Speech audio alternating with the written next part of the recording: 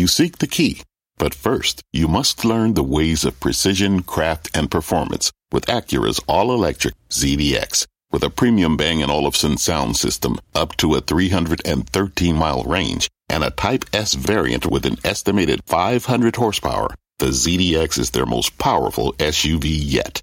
Unlock the energy when you visit Acura.com to order yours today. Live from the NASDAQ market site overlooking New York City's Times Square, this is Fast Money. I'm Melissa Lee. Tonight's trader lineup, Dan Nathan, Guy Adami, Tim Seymour, and Brian Kelly. Tonight on Fast, we've got our eyes on some big after-hours moves in Palo Alto Networks. We're listening in on the earnings call, bringing you all the details, plus a Bitcoin breakthrough, the crypto briefly crossing the key $50,000 mark for the first time since May. Our Bitcoin baller will break down where the digital coin is going next. And speaking of crypto, CryptoPunk NFTs are rocking out in a big way thanks to a big move from a major payments player. What is behind the craze?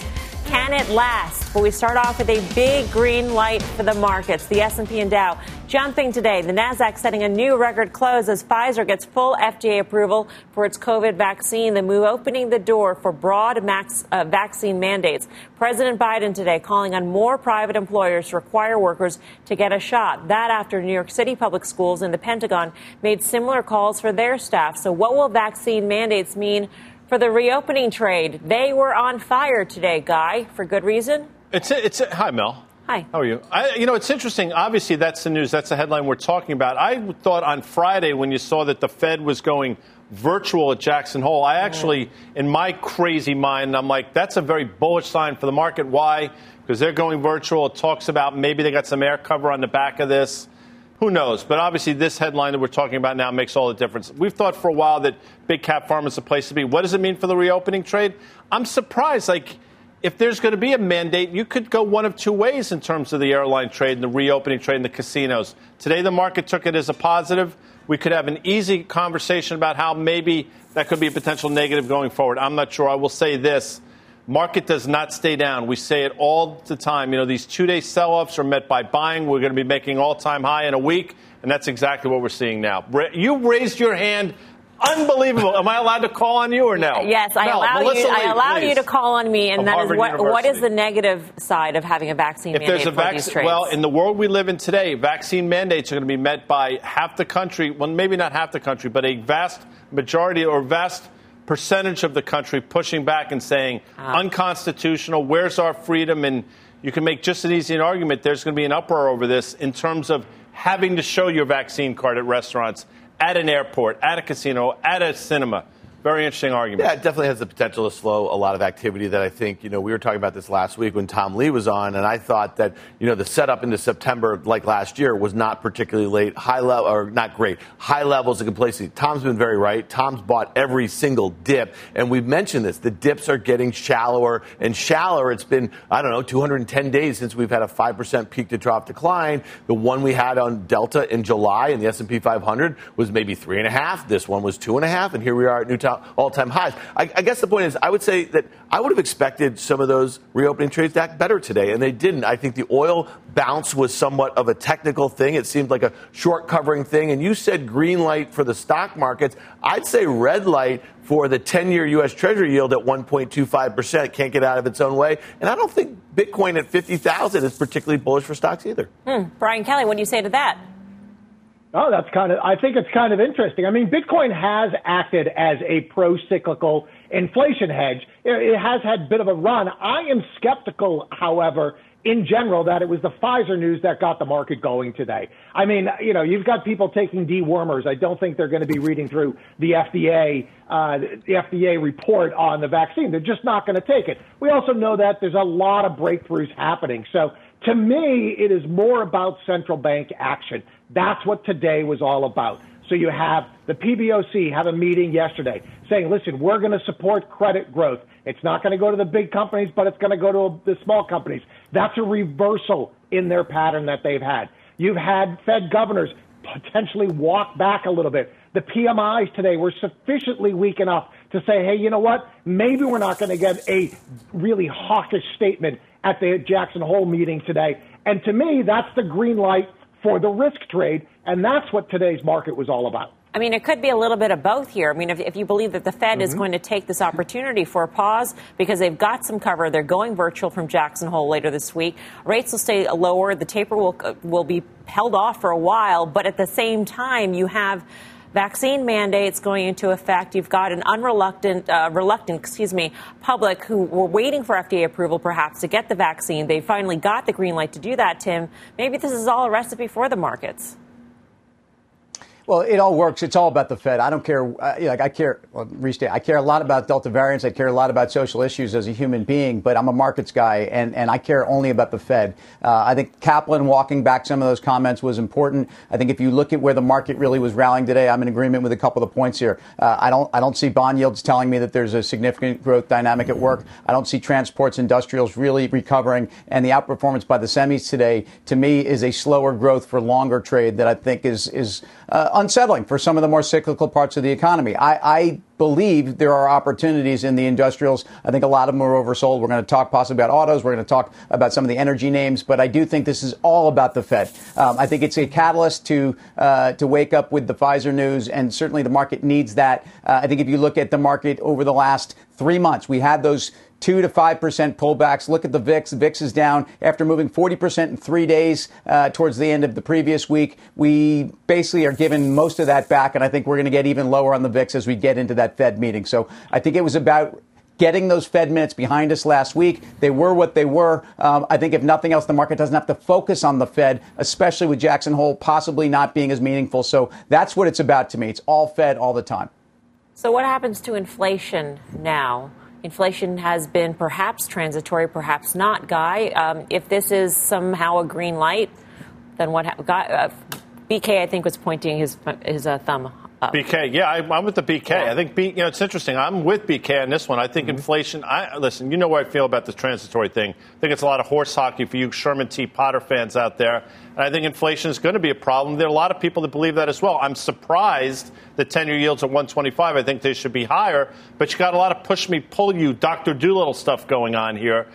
You follow that? Did you watch the Dr. Doolittle? You got a lot of references there. Well, I mean, that was. By the way, I think that was Rex Harrison that played the role of Dr. Doolittle for you playing our home game. I think rates should be higher. I think rates are going to go higher on the back of this news. I'm surprised it didn't happen today. Yeah, I mean, if that's your view, and if rates are going to go higher to combat inflation, right, and that means the Fed is going to start to taper, so maybe Jackson Hole's a non-event. People don't get to hang out. They don't get the boondoggles, so maybe they don't give you anything, right? And then we get into September, and we have market at all-time highs. The S&P is going to be up, 20% or something like that. And maybe that's when it happens. Listen, I'm not calling this because I think it's a fun thing for things to do. I just don't think it's particularly healthy considering we know is going to happen in the next 3 to 6 months or whatever. And so, again, I go back to yields. We've been talking about it all year. The bond market sniffed the inflation story out back in March and April. I think you want to continue to watch the bond market. That doesn't mean that the S&P 500 is just off to the races because lower yields, higher stocks. At some point, we're going to have to put a little fear back in equity investors' minds.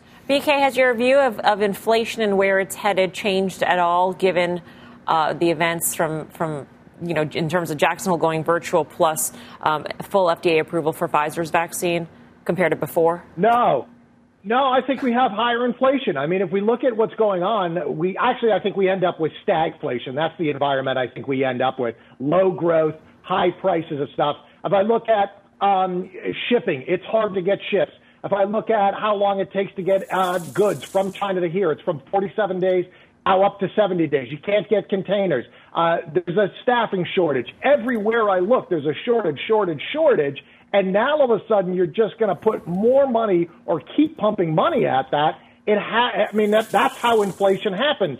And so we've had a little bit of a pullback in some of the commodity trades, but I think that's normal and natural. And I think we're in a stagflationary environment because I also think that there is a limit on the economic growth for this economy. Our next guest also believes in the stagflation scenario. Let's bring in Peter Boockvar of the Bleakley Advisory Group, and he's also a CNBC contributor. Peter, great to have you with us. What could the Fed do at this point? So I think that Friday will be a non-event, and they'll absorb the information over the next month. Kids going back to school. To what extent parents who are caregivers go back to work? What happens with the labor market after the unemployment benefits expire after Labor Day?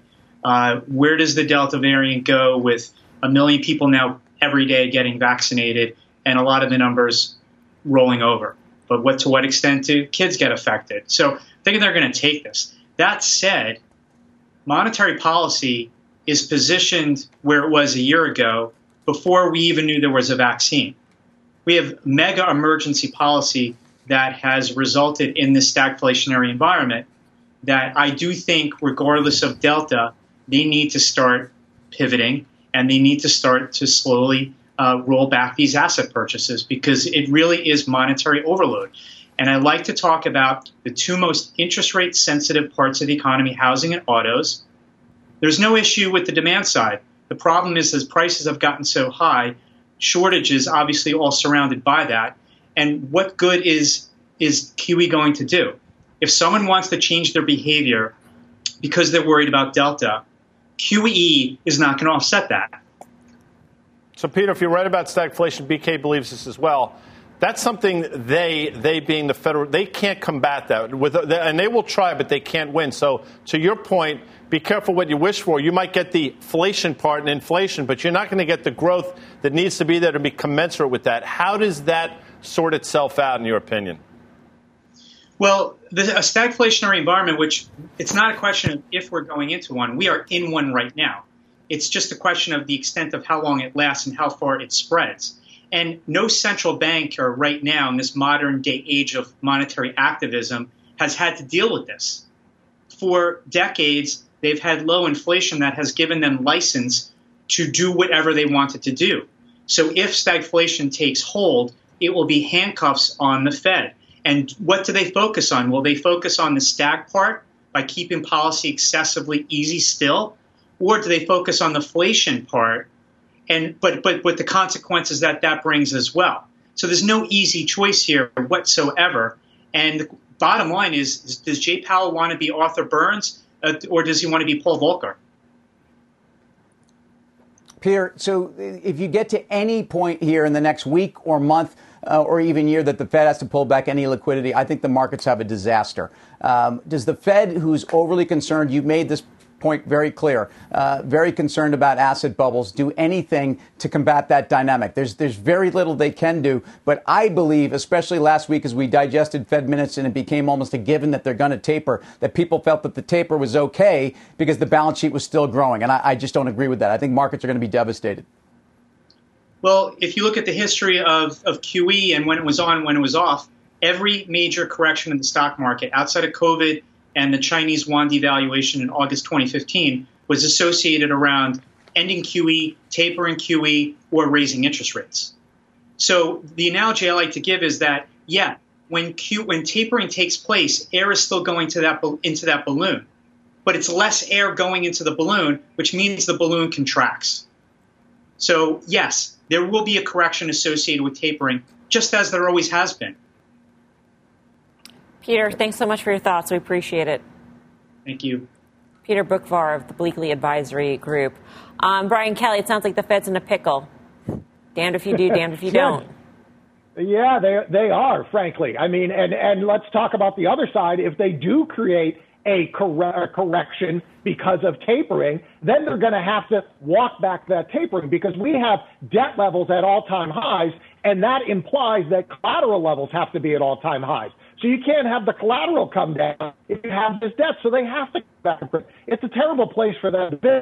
So, but the real question is, we argue about that all day. How do you invest in this environment? For me, right now, it seems as though equities are one place to be for the relatively short term. And we'll go back to Bitcoin. I would much rather have Bitcoin than bonds. So I'd buy Bitcoin and at some point, not today, be short bonds.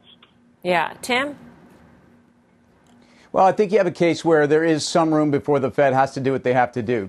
Leaving that aside, that July Fed minutes discussion came before a very strong payroll number that we got after that number and some very strong inflation numbers. But look, as we have seen, industrials get oversold and they rally back. I don't like the charts here, but I think the underperformance of the industrials and the transports in the short run is something that needs to be rectified. I think this energy trade is also something. I mean, part of what we're talking about in the inflation side of this trade is that assets go higher. even if growth goes sideways to lower or not as high to commensurate with inflation. So I still like those trades. I think emerging markets are places where, although the China headlines are terrible, the other parts of EM are actually in a very strong fiscal position to combat slower growth in the U.S. and a Fed that actually might be on the move. Yeah, I'll just go back to the one trade that has gone back and forth as rates have gone up and gone down and everything, and that is the QQQ, the NASDAQ 100. We know that those top 5-6 names make up about half of it. I think everybody wants to buy those. I want to buy those. I actually want to sell my puts at some point really soon, and then I want to buy them again. But we just need a reason to reload. I'm just saying it doesn't make a whole heck of a lot of sense to be buying highs when we know what the headwinds are and we know what the lack of clarity is right now. All right, we've got an earnings alert here on Palo Alto Networks. The stock is surging after reporting its results. Josh Lipton's got the details. Hey, Josh. So, Melissa, heading into this report, remember, this stock was up about 4% for the year. It was down, though, about 8% in the past month. It was also down about 8% from its all-time high. Now, though, as you said, surging here in the after hours. As for the print, beats on the bottom and top. For Q1 guidance, that was actually mixed. Guidance for the year, though, that was the highlight, analysts saying. Above on both counts. Capital return news, too, authorized an additional 676.1 million share for repurchases and increasing the remaining authorization for future share repurchases to $1 billion. Dan Ives at Wedbush calling these blowout numbers after a choppy path over the past year. Dan says this shows, in his opinion, the story here is inflecting. A great barometer, Dan says, for cybersecurity spending across this space. CEO Nikesh Arora on the call saying that they continue to see cybersecurity events all around us, vulnerabilities exploited, ransomware attacks rising. Our platform is working against that backdrop, he says. As for growth for FY22, there is pent-up hardware demand, Arora says, and we will benefit from continued cloud adoption as well. Work from home is a new normal, he says. Melissa, back to you. All right, Josh, thank you. And don't miss Jim's exclusive interview with the CEO of Palo Alto Networks coming up at the top of the hour on Mad Money. So let's trade this big move in the after hours, Guy. Well, close above 4. If it were to open and close above 407 tomorrow, another all-time high. And this name that, as Josh pointed out, has pulled back. But the names we continue to talk about along with this, Zscaler, ZS made an all-time high today. That stock will rally on the back of this, as will FireEye. Tim talks about some of these names as well. We've tried to point out some of the value in the space. I know this is a crazy thought, but I think these things can continue to rally post Palo Alto Networks earnings. Well, you just said the word value. I mean, it trades relatively cheaply. You know, it's basically like 7 times sales for a big SaaS company like this, and that's essentially what it is. And we know the secular shifts going there. I know Guy has bought every dip in this thing over the last couple of years or so, but it really looks like it's ready to break out. All right, coming up, Bitcoin booming today, touching the $50,000 mark for the first time since May. We're diving into that in just a few. But first, China tech takes off. But should you believe this bounce, or is there more pain ahead? You're watching Fast Money right here on CNBC. Back right after this. Wouldn't it be great to have all your investment and retirement accounts in one place? Yahoo Finance, our sponsor today, makes it easy. I use it to put my investment account and 401k accounts into one hub and get expert tips that help me confidently manage my money. For more than 25 years, Yahoo Finance has been the brand behind every great investor. Whether you're a seasoned investor or are looking for that extra guidance, Yahoo Finance gives you all the tools and data you need in one place. They're the #1 finance destination, producing a holistic look at the financial news cycle, including breaking news, original editorial perspectives, analyst ratings, independent research, customizable charts, and so much more. Securely link your brokerage accounts for a unified view of your wealth, including 401k and other investments. A comprehensive perspective is what sets apart great investors, and it's how Yahoo Finance ensures you have the insight to look at your wealth in its entirety. For comprehensive financial news and analysis, visit the brand behind every great investor, yahoofinance.com, the #1 financial destination, yahoofinance.com. That's yahoofinance.com. Welcome back to Fast Money. China Tech making a big comeback today. Check out shares of Tencent Music, Baidu, Didi. Even Alibaba managed to end the day with gains after spending most of the session in negative territory. So, Tim, how do you look at these moves, and in particular, the move or the underperformance on a relative basis of Alibaba? Right. So Baba, I think, got below that 155. It actually traded down near 150 intraday before a quick reversal. At that point, was down about 50% off of those highs that it set. And really, we're at 15-month lows. Some of this is getting to a place where on valuation, people, you get to these places where you say, oh my gosh, I didn't think I would see it here. And if you look on a trailing basis, around 17 times PE for arguably the biggest addressable market tech company in the world. So, but we've tried to handicap, we've tried to debate, we've tried to actually put the valuation of the Chinese government here. And I think you really still have issues on headwinds. I think you can see a bounce here. It's not all in back in the pool. And I think the same thing, the Tencent Media, streaming, ultimately, TME ticker is something I think is even more of a concern just because of the nature of that business, and it's more specific, even though they've also had such a leadership position. So I don't think it's time to jump back into China tech. I do think you're getting to a place where a lot of investors who will react to valuations getting so cheap they didn't think they'd see it here are jumping in. Yeah, the headline that caught my attention today is that ByteDance, that the Chinese authorities were taking a board seat and an equity stake, and the information was reporting that they're not going to stop there, that it's going to be Tencent, it's going to be Alibaba. That changes the game. I mean, that really changes the game. We've been talking about this for months now, that they're not going to kill their champions. They're basically making them SOEs, state-owned enterprises, the way that they own some of these other, I mean, not really, but... Is that just a formalization of what we believed was happening anyway, Maybe, though? But Mel, we all kind of just, were hoping it wasn't really happening. And we had a lot of bulls telling us it wasn't happening. And so, I mean, to me, I think that, the game has changed. Now, these stocks are down 50% or something like that. I mean, they've taken, a big hunk out of them. I just think it's a really interesting thing. We'll see. Maybe when we get one more announcement at Alibaba or at Tencent, maybe that's when you go and you buy that K-Web guy. I think you can buy Alibaba today. I'm starting with Tim on this one. You can see a bounce. Traded 83 million shares, typically trades 18. You had that huge reversal. First time we've seen that in a while. And this is a stock that can literally rally 15 to 20% from here and still be in this huge downtrend since Halloween boo of last year. So I think you can buy the bounce here. The first tradable bounce I think you've seen in a while in Alibaba. It's already Halloween season, Pardon you realize. Me? It's Halloween season. No, false. Let's just talk it. No, you can't just say that and just, it's not. You get me to September, we'll have a conversation about Halloween season. Today, last I looked, is still Augie. Brian Kelly, I heard on Friday that Fast Money started with a global lead. And you basically said you weren't looking abroad for opportunities. Could this be the exception? Could China present value at this point, China tech specifically? No, it could not. I mean, you can trade it if you want. I mean, in Dan's words, have at it. But I think I would agree with Dan that in the sense that China has told you they do not care about you as a shareholder. So why would you want to hold any of their shares? They're going to put more people on the boards. They're going to turn these into state-owned, and they may actually stop trading. I don't know. I don't have any idea. But as an investor, how can I hold those shares? I don't think you can. If you want to play a China recovery, then look towards copper. Maybe buy FCX. That would be the way to play a China recovery, and you have protections of the U.S. markets, U.S. legal system, as opposed to China, which has weird, opaque structures, and they have overtly told you, we don't care about you.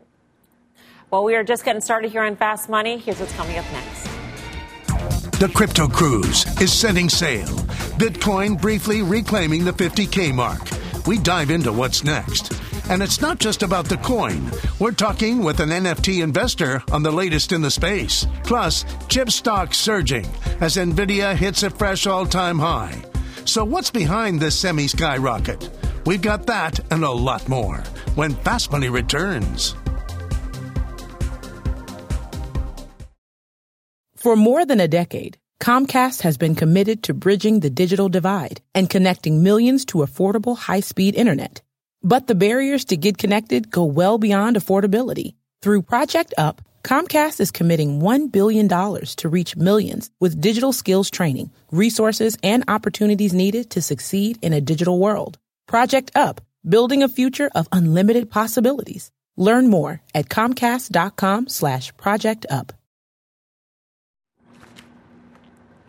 Welcome back to Fast Money. Check out Bitcoin trading above $50,000 in early trade today for the first time in more than 3 months. The latest move coming higher, coming on the back of two key announcements. Coinbase saying last week that it would purchase $500 million in Bitcoin, and today's announcement that PayPal will let users in the UK trade digital currencies. And it seems like whenever it passes some sort of milestone, BK, then the calls for 100,000 start coming out. Sure, yeah, and even higher sometimes, right? Momentum seems to get those price calls out there a lot. But let's remember what's happened here in Bitcoin. The seeds of this rally have been sowed weeks ago. And really what we've had is this adoption phase. That's what you're buying Bitcoin, is that it is going to be adopted versus regulatory headwinds. But when we had the budget deal and the crypto lobby became so strong, that changed the regulatory headwinds to what potentially could be a tailwind. So now if you're an institution, you're saying, oh, there's a strong crypto lobby. This is actually being adopted. And you look at a survey from Deloitte, which came out last week. They're saying 76% of their respondents think that that physical assets and physical money is on the way out. And 73% think that if you're not in crypto, blockchain, this new technology, you're going to be left behind. So you're firmly in the, hey, this is being adopted, it's here to stay. But the good part is not everybody owns it yet because the market cap is too low. So which coins at this point do you think have the most value?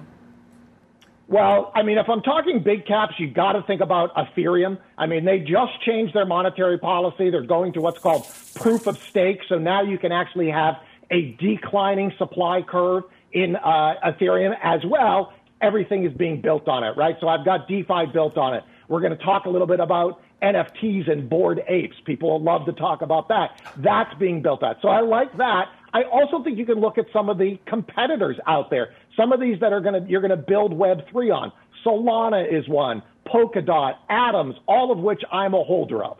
Yeah, Dan, that's an interesting thought that the crypto lobby has shown its strength in squelching regulatory efforts, and so therefore it may be safer to invest. We've heard a lot of people say that over the last week or so. We talked to Mike Novogratz from Galaxy Digital. He mentioned that the other day, and it's actually a really good case. Well, he said, while the news that we got wasn't particularly great, he basically made the point that Washington heard this community in a big, big way. So, listen, I'll just say this. BK's made this amazing case for institutional adoption. He's been making it for years. Really since the crypto winter in 18 and 19. Well, it's here. And now we're seeing some really crazy speculation on the retail side, too. Those are the things that kind of make me a little nervous. Not exactly about the coins, but maybe some of this NFT stuff in the near term reminds me a little bit of the ICO craze in 17 on the lead up to the highs there.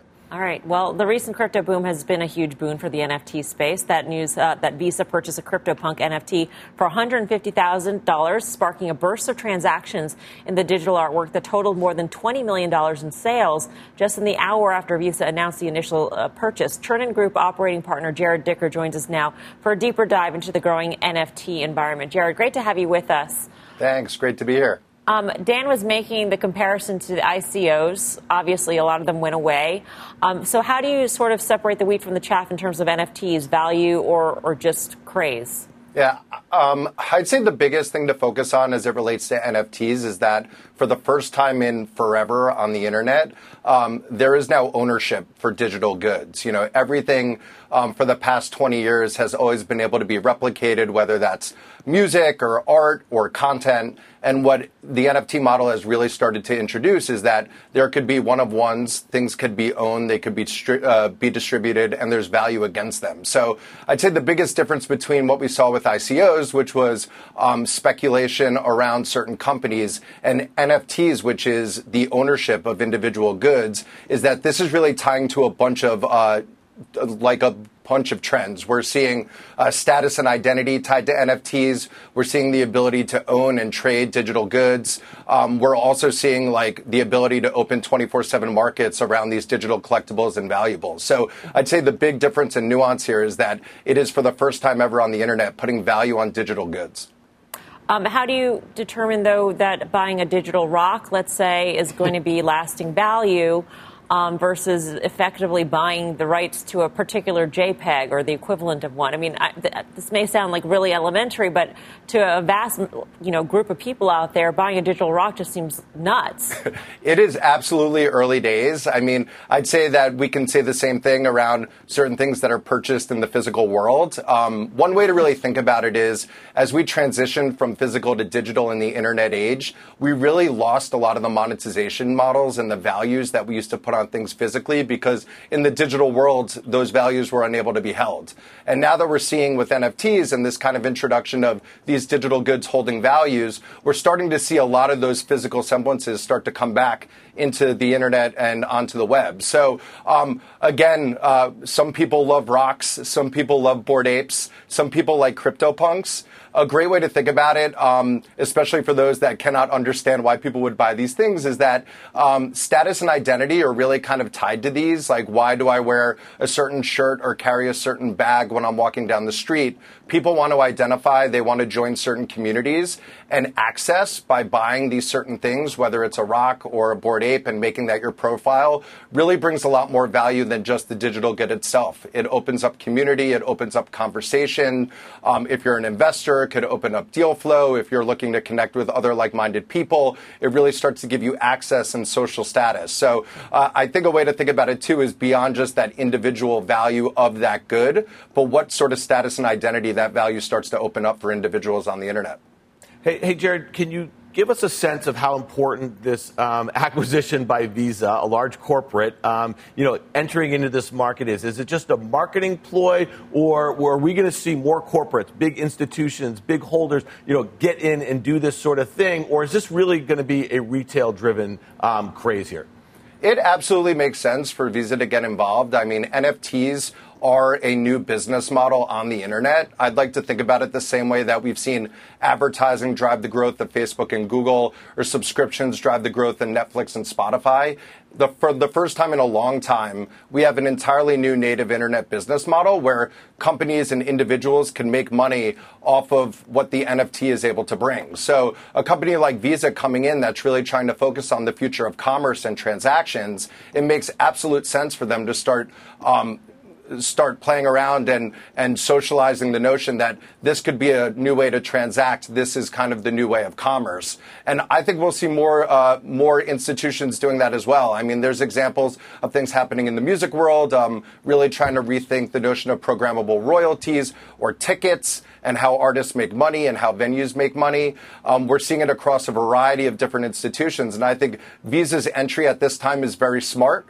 I think it's very forward-thinking, but I also think it makes absolute sense tied to their business model, and being able to go into, one, be able to explore and see what the phenomena is about and what value it brings, but two, really deeply understand how this future of commerce is going to move and have a say in it, I think is incredibly smart of them. In terms of the future of commerce and transactions, Jared, we talk about stocks. So can NFTs be used in the stock market? I mean, it seems like that would be the easiest route to same day or almost instantaneous settlement. The way to think about NFTs, which I think even go beyond how the stock market is set up, is when Coinbase emerged, and what Coinbase has really brought to value today is this notion of 24/7 markets, right? For the first time, individuals were able to purchase, trade, and hold currencies 24/7, regardless of when the market opens and closes, they were able to engage. And I think we're seeing that same thing spill over to a bunch of different markets. I mean, we at TCG did an investment in a company called Zedrun, which is a virtual horse racing platform, 24/7 horse racing, where consumers could buy and purchase horses. They could train them, they could race them, and both share in the upside and also be able to kind of transact on individual races. So I'd say there's definitely some sort of connection and value that NFTs could bring to the stock market. But I think what we're seeing more of, especially as we're seeing things outside of the financial sector, is that this notion of 24/7 markets is now attainable, and we'll see it go beyond financial into sports, entertainment, music, and so on. Jared, great to speak with you. Hope you come back soon. Thank you so much. Jared Dicker. Guy, yes, Mel. Think? Well, if I were to get into the virtual horse racing business, I'd be the schmo that have to clean out the virtual stables, which is a job that nobody wants. This is so beyond my scope. Let me say quickly, though, don't dismiss for a fact that so much of what we've been talking about in terms of crypto, NFTs, do not fall at the feet of now central bankers globally who have flooded the world with liquidity. And this, to me, is the aftermath of all that. It makes perfect sense in that context. Brian Kelly, how do you separate value from craze, hype, et cetera, in this marketplace? Yeah, so it's interesting. I mean, I agree with Dan that the frenzy around these remind me very much of the ICO frenzy. And we don't have the legal structures around this that we probably would want to have if you're really going to transact for art. However, you asked the question about how stocks can benefit from this. Think about a company like Nike. They could actually put digital Air Jordans out there that somebody could buy and wear around online. And so now you don't only have the direct-to-consumer, but you have this digital channel. Everything that Nike sells can now be digitized. And so that can add to the bottom line. To me, that's where I think the promise of NFTs for corporations are, as opposed to buying a rock or a Bored Ape or whatever else anybody wants to buy. Right. I mean, use in the metaverse. That's in the metaverse, right? Exactly. Yep, in the metaverse. All right, coming up, the oil slick clearing up, crude snapping a 7-day losing streak. We're pumping into the energy trade in just a few. But first, it's not just energy gaining power. Chip stocks ripping higher with the SMH Semiconductor ETF climbing nearly 3%. More details on that when Fast Money returns.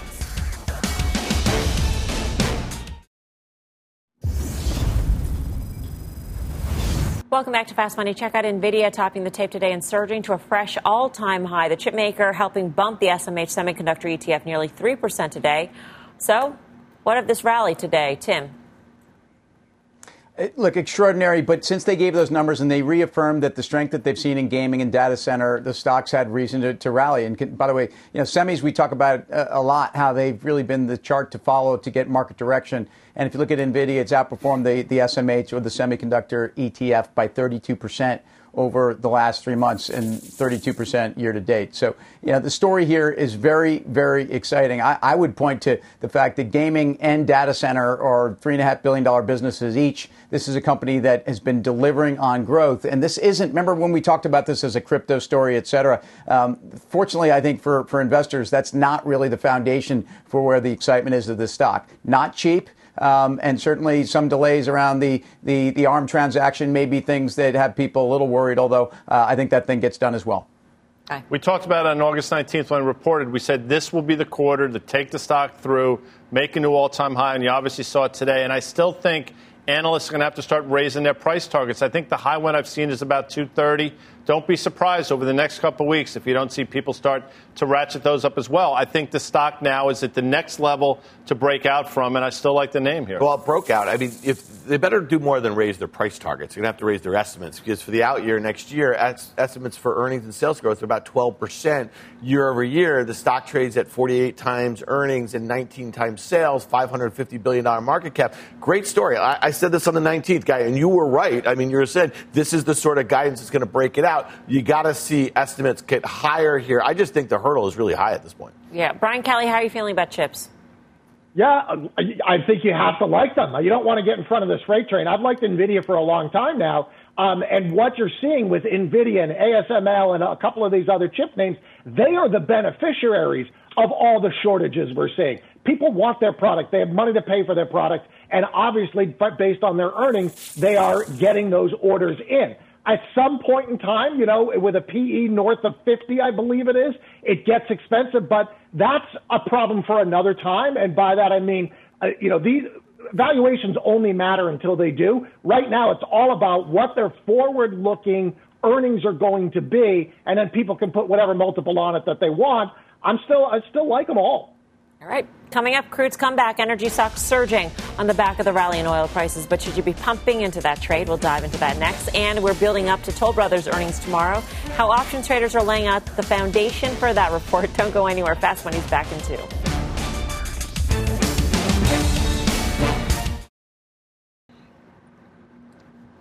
Welcome back to Fast Money. Oil prices rebounding in a big way today with crude soaring more than 5%, its biggest gain since March. The move snaps a 7-day losing streak and brought energy stocks along for the ride. Shares of ExxonMobil, ConocoPhillips, Schlumberger, Marathon, Occidental, all posting strong gains in today's session. Tim Seymour, you buy this move?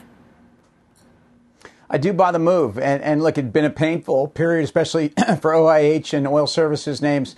If you look at the E&Ps, I stress that these companies are being run differently. So first of all, we're talking about companies. Many of these companies in the E&P space, like an EOG, have 10% or better free cash flow yields, are trading at 3 to 4 times and have less than 1 times leverage. I mean, these are companies that are actually starting to initiate buybacks even before they get into their big capital markets programs, and I think they are being run for equity investors. So I realize the market has not rewarded these names, but at $60 to $65 oil, these companies are very free cash flow generative. So I do think there's a place for investors to be investing in a number of the best of breed companies here, and I like this bounce. I think it goes further.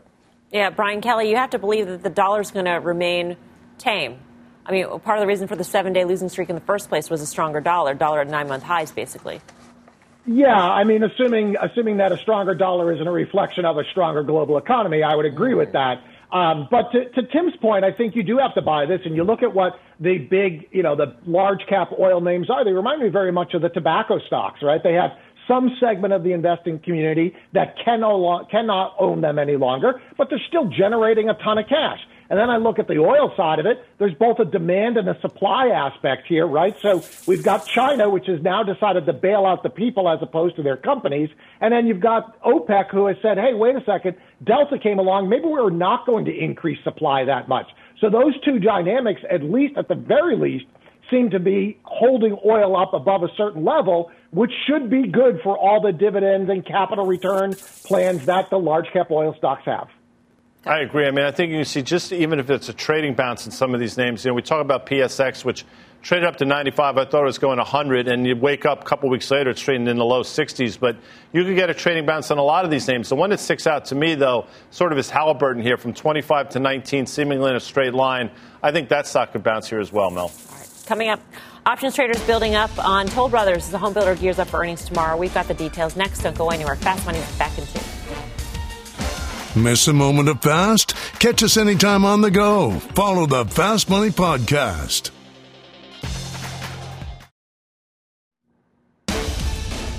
Welcome back to the sneak peek at the Cramer Cam. Jim is talking with the CEO of Lyft. Catch the full exclusive interview at the top of the hour on Mad Money. All right, we are tracking what could be a big moment for the housing trade. Toll Brothers reports earnings after the bell tomorrow. Options traders are positioning themselves around the tape. Mike Coe joins us now with the setup. Hey, Mike. Hi there. Yeah, so today in the options market, we saw Toll Brothers traded more than 5 times the average daily call volume, and calls significantly outpaced puts by almost 4.5 to 1.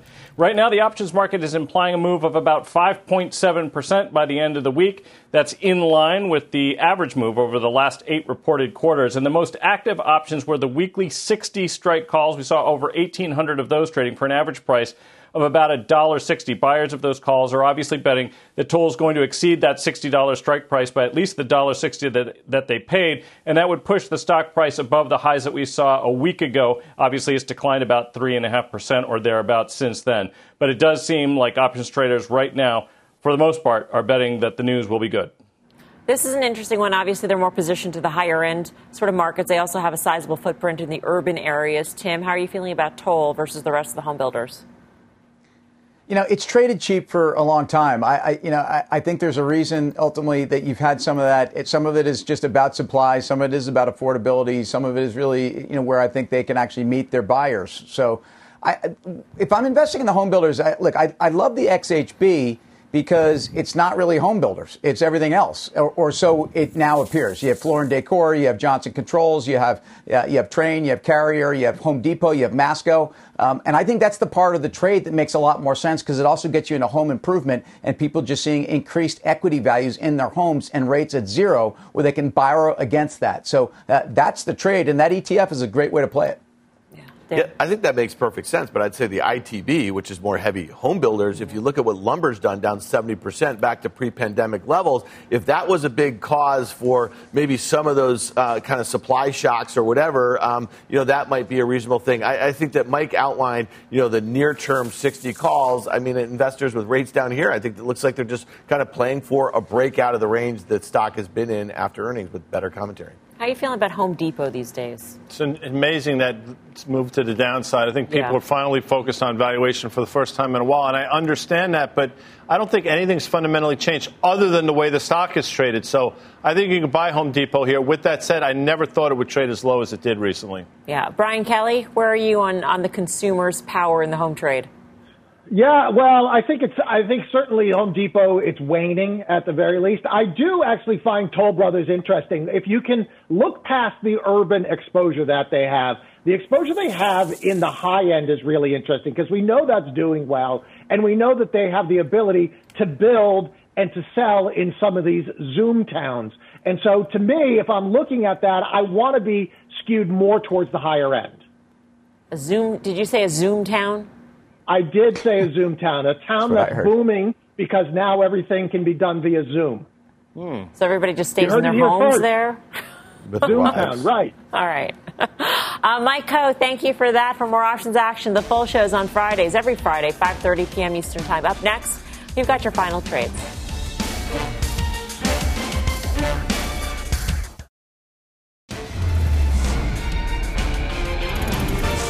It is time for the final trade. Let's go around the horn. Tim Seymour. Again, the oversold industrials and transports, but I like the XLI, a bounce off the 50 and the 100-day today. I think you have some room. At BK, Brian Kelly. Yeah, so in spite of the sell-off in copper, the fundamentals still seem to have gotten much better. So I think you play it with Freeport Mac. Dan. Yeah, Walmart last week. Good quarter, good guidance. Maybe get a new high in the not-so-distant future here. Break it down. Guy. The Yankees of New York play the Braves of Atlanta tonight in Atlanta. Regardless of outcome, I am a happy person. Some people understand what that means. Zscaler into earnings on the back of this PANW news. I'll just wonder what that means. Thanks for watching Fast Money, Mad Money with Jim Cramer starts right now.